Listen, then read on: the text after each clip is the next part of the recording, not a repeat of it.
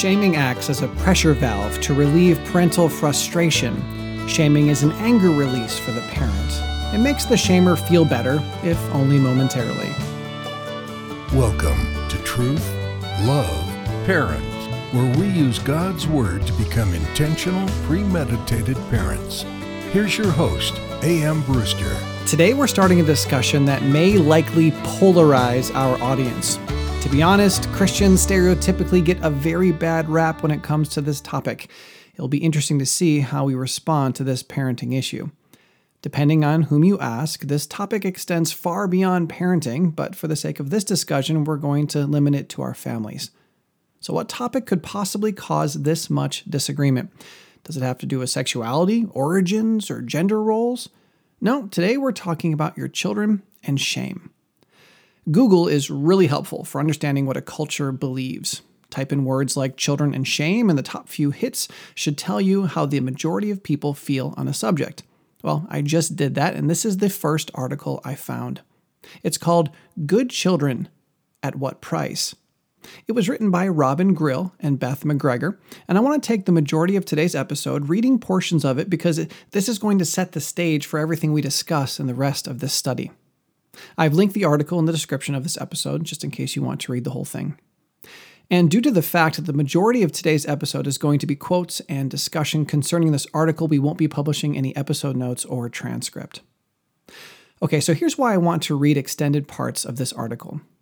From what I've seen in the world and in the church, there are a ton of wrong ways to look at this subject, and I believe this article beautifully explains those failure philosophies. But Aaron, if the article is wrong in its conclusions, why would you waste a whole episode talking about them? That's a great question. And understanding that is key to unlocking an extremely important part of parenting. I'm glad you asked it. I'm going to argue that our biggest parenting failures come from not knowing God's Word as well as we should. That's why we focus so much on the truth here at Truth, Love, Parent.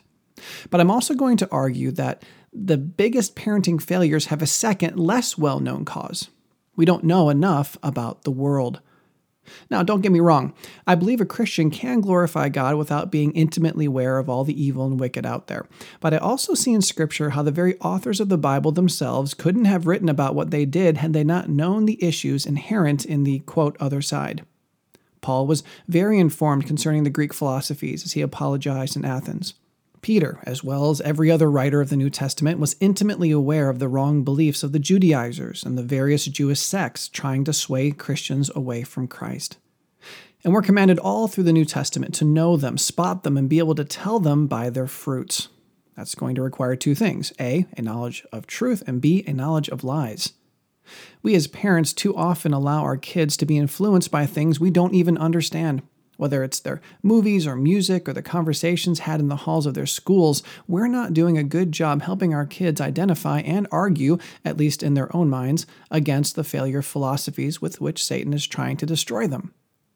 So I have two main reasons for reading this article today. One, if you have been tempted to think this way about shame and your children, I lovingly want to help you see that you are wrong, because this article firmly stands against God's revealed will.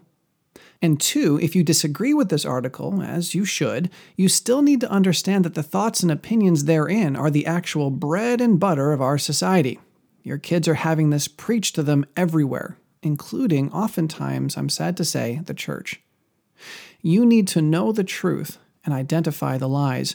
You need to equip your kids to know the truth and identify the lies, lest they be won over. So here we go. Good Children, At What Price? The Secret Cost of Shame by Robin Grill and Beth McGregor.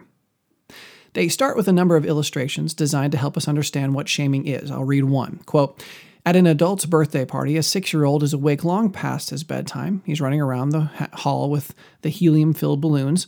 His father yells at him to leave the balloons alone and tells him to stop being a troublemaker, unquote. And they continue, quote, what did these children learn from these experiences? Many would say that the adult's responses were necessary to teach the child the difference between right and wrong, between, quote, good and, quote, bad behavior. Verbal punishment is common in almost every home and school.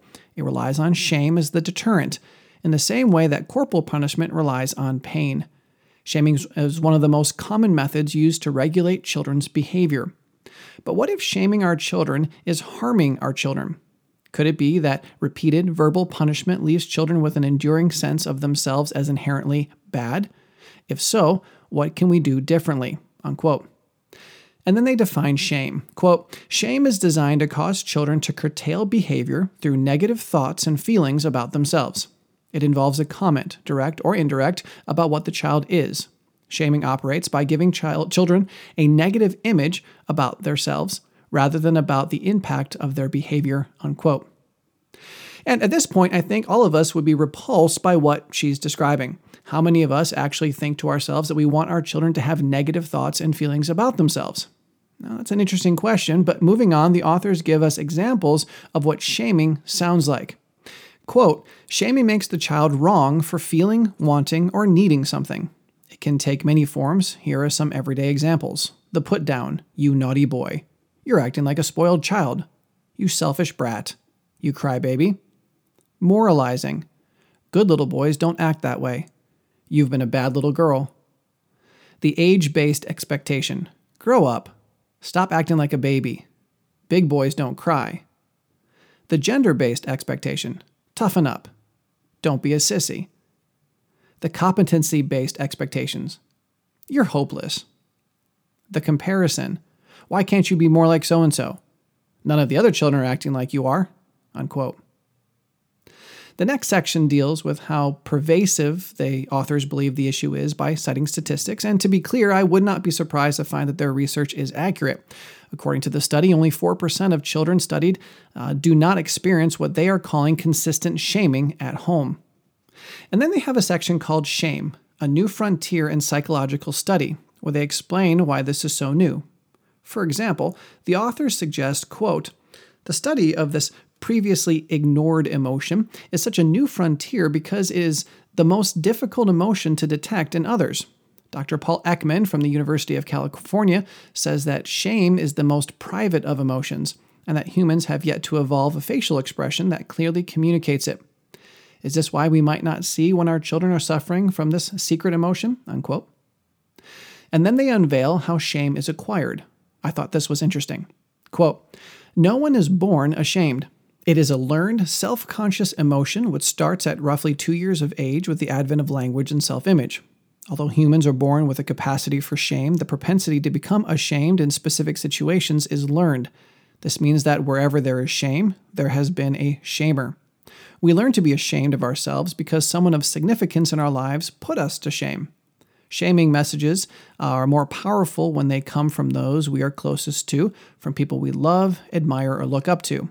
That is why parents' use of shaming can have the deepest effects on children. However, shaming messages from teachers, older siblings, and peers can also injure a child's self-image. Since children are more vulnerable and impressionable than adults, shaming messages received in childhood are significantly more difficult to erase. Messages of shame are mostly verbal, but there can be great shaming power in a look of disdain, contempt, or disgust. Unquote. Now, the next part is also very interesting because they explain why they believe shaming is so common. Quote, shaming acts as a pressure valve to relieve parental frustration. Shaming is an anger release for the parent. It makes the shamer feel better, if only momentarily.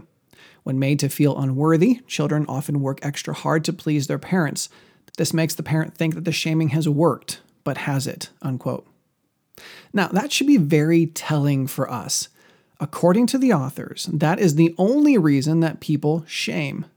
And I guess I have to agree with them a little. Within their worldview, where there is no God, there is no absolute truth, and where even adults act like playground bullies to get their way, they can see no good reason a person might shame another. Unfortunately, their research has huge holes because there are some very different reasons for doing what these individuals call shaming. This next section is long, but we need to hear it because it addresses why the authors believe that shaming is so terrible. It's called The Damaging Effects of Shame. Stick with me. Quote, to understand the damage wrought by shame, we need to look deeper than the goal of quote-unquote good behavior. If we think that verbal punishment has quote-unquote worked because it changed what the child is doing, then we have dangerously limited our view of the child to the behaviors that we can see. It is all too easy to overlook the inner world of children, the emotions that underlie their behavior and the suffering caused by shame. It is also easy to miss what the child does once out of range of the shamer. Even well-meaning adults can sometimes underestimate children's sensitivity to shaming language. There is mounting evidence that some of the words used to scold children, household words previously thought quote-unquote harmless, have the power to puncture children's self-esteem for years to come. A child's self-identity is shaped around the things they hear about themselves. A 10-year-old girl, for example, was overcome with anxiety after spilling a drink. She exclaimed over and over, "I'm so stupid, I'm so stupid." These were the exact words her mother had used against her. She lived in fear of her parents' judgment and learned to shame herself in the same way that she had been shamed. If children's emotional needs are dismissed, if their experiences are trivialized, they grow up feeling unimportant. If they are told that they are bad and naughty, they absorb this message and take this belief into adulthood. Shame makes people feel diminished. It is the fear of being exposed and leads to withdrawal from relationships. Shaming creates a feeling of powerlessness to act and to express oneself. We want to dance, but we're stopped by memories of being told not to be so childish. We seek pleasure, but we're inhibited by inner voices telling us that we are self-indulgent or lazy. We strive to excel or to speak out, but we're held back by a suspicion that we are not good enough. Shame takes the shape of the inner voices and images that mimic those who told us don't be stupid or don't be silly. Shame restrains a child's self-expression. Having felt the sting of an adult's negative judgment, the shamed child censors herself in order to escape being branded as naughty or bad. Shame crushes children's natural exuberance, their curiosity, and their desire to do things by themselves.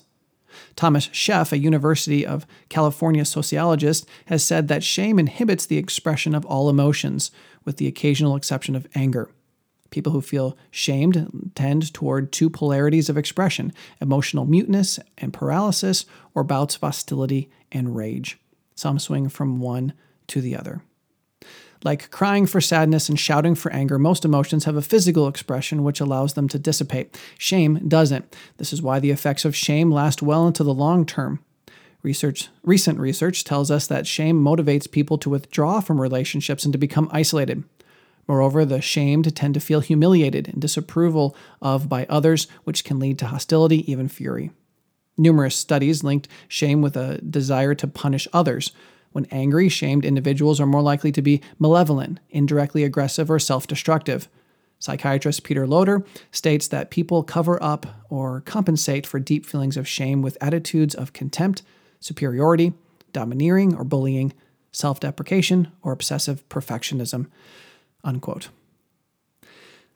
Again, I want us to hear this because you yourself are at least partially conflicted right now. The way they described it sounds so horrible, so unavoidable. There may be some who wouldn't have agreed with the conclusions of this article before they heard it, but are now at least questioning how they look at life. Think about your kids and how conflicted they may feel after hearing this. Imagine a teacher or some authority figure speaking this into their lives day after day. How easy would it be for them to believe it? Do they know what the Bible says on the subject of shame? Remember what the Bible does say in Proverbs 18:17. The one who states his case first seems right, until the other comes and examines him. We need to understand this for ourselves and allow it to motivate how we prepare our kids. They are hearing so much, and we don't know the half of it. Are we equipping them to know the truth and stand with it? So then the authors talk about severe shame and mental illness and discuss how shame doesn't teach about relationship or empathy. They say, quote, while shaming has the power to control behavior, it does not have the power to teach empathy. When we repeatedly label a child naughty or otherwise, we condition them to focus inwardly and they become preoccupied with themselves and their failure to please. Thus, children learn to label themselves, but learn nothing about relating or about considering and comprehending the feelings of others. For empathy to develop, children need to be shown how others feel. In calling children naughty, for example, we have told the child nothing about how we feel in response to their behavior. Children cannot learn about caring for others' feelings nor about their own behavior and behavioral impact on others while they are thinking there's something wrong with me. In fact, psychotherapists and researchers are finding that individuals who are more prone to shame are less capable of empathy toward others and more self-preoccupied. The only true basis for morality is a deeply felt empathy toward the feelings of others. I want to repeat that again. The only true basis for morality is a deeply felt empathy toward the feelings of others. Empathy is not necessarily what drives the well-behaved good boy or good girl, unquote. I could not disagree with that any stronger. But the next section is even worse. It's called the myth of morality. Quote, we are naive to confuse shame-based compliance with morally motivated behavior. At best, repeated shaming leads to a shallow conformism based on escaping disapproval and seeking rewards. The child learns to avoid punishment by becoming submissive and compliant. The charade of good manners is not necessarily grounded in true interpersonal respect. The problem here is that their worldview is all one-sided. Are there people who don't even believe in the foundational roots of morality, who use shaming to manipulate people into submitting to them for no other reason than they want conformity to their own standard of morality? Yes, and yes again, but the authors are still woefully ignorant of the other side of the argument. They can't imagine a reality where that isn't the only reason people shame. And the author's complete misunderstanding of true morality is revealed even more in their next section. Quote, shame varies among cultures and families. What is considered shameful in one place may be permissible, unremarkable, even desirable in another. What is called, quote, naughty behavior is usually arbitrary and subjective. It varies significantly from family to family. In one family, nudity is acceptable, in another, unthinkable. Being noisy and boisterous is welcomed in one family, frowned upon in another. While one family might enjoy speaking all at once around the dinner table, another family might find this rude. Such examples help us to realize that our way is not the only way, that our own way of deciding what is shameful behavior can be arbitrary and variable, unquote.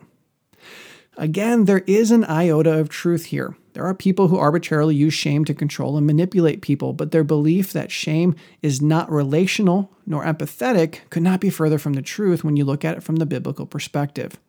This is exposed with even more clarity in their section called Misbehavior or Developmental Stage. Quote, sometimes what we condemn as, quote, misbehavior is simply the child's attempt to have some need met in the best way they know or to master a new skill. The more parents can accept this, the less they are tempted to shame children into growing up faster. For instance, it is normal for toddlers to be selfish, possessive, exuberant, and curious. It is not unusual for 2-year-olds to be unable to wait for something they want, as they don't understand time the way adults do. It is quite ordinary for 3-year-olds to be sometimes defiant or hostile. If we shame instead of educate, we interrupt a valuable and stage-appropriate learning process, and our own opportunity to learn about the child's need is lost. A 3-year-old who defies her mother by refusing to pack up her toys after being told to do so repeatedly may be attempting to forge a separate and distinct self-identity. This includes learning to exercise her assertiveness and learning to navigate open conflict. Toddlers can be exasperating, but does this mean they're, quote, misbehaving, unquote? If we can't see the massive delusion in which these ladies exist, it is only because we ourselves do not know God's word well enough. It's thinking like this that motivates one of our most recent 1-star reviews. The reviewer said that it was debatable that children had foolishness in their hearts. To make a comment like that is to simply contradict Scripture. Listen, you're free to believe what you want to believe, but you have to be honest enough to say that if you're right, then God has to be wrong. We can't have our cake and eat it too on the subject. We can't pretend like we're on God's side, but live in rebellion to His truth. Now, there's a lot more that we could read, but I want to wrap up today by reading their conclusion and giving you an assignment to complete before we meet next time.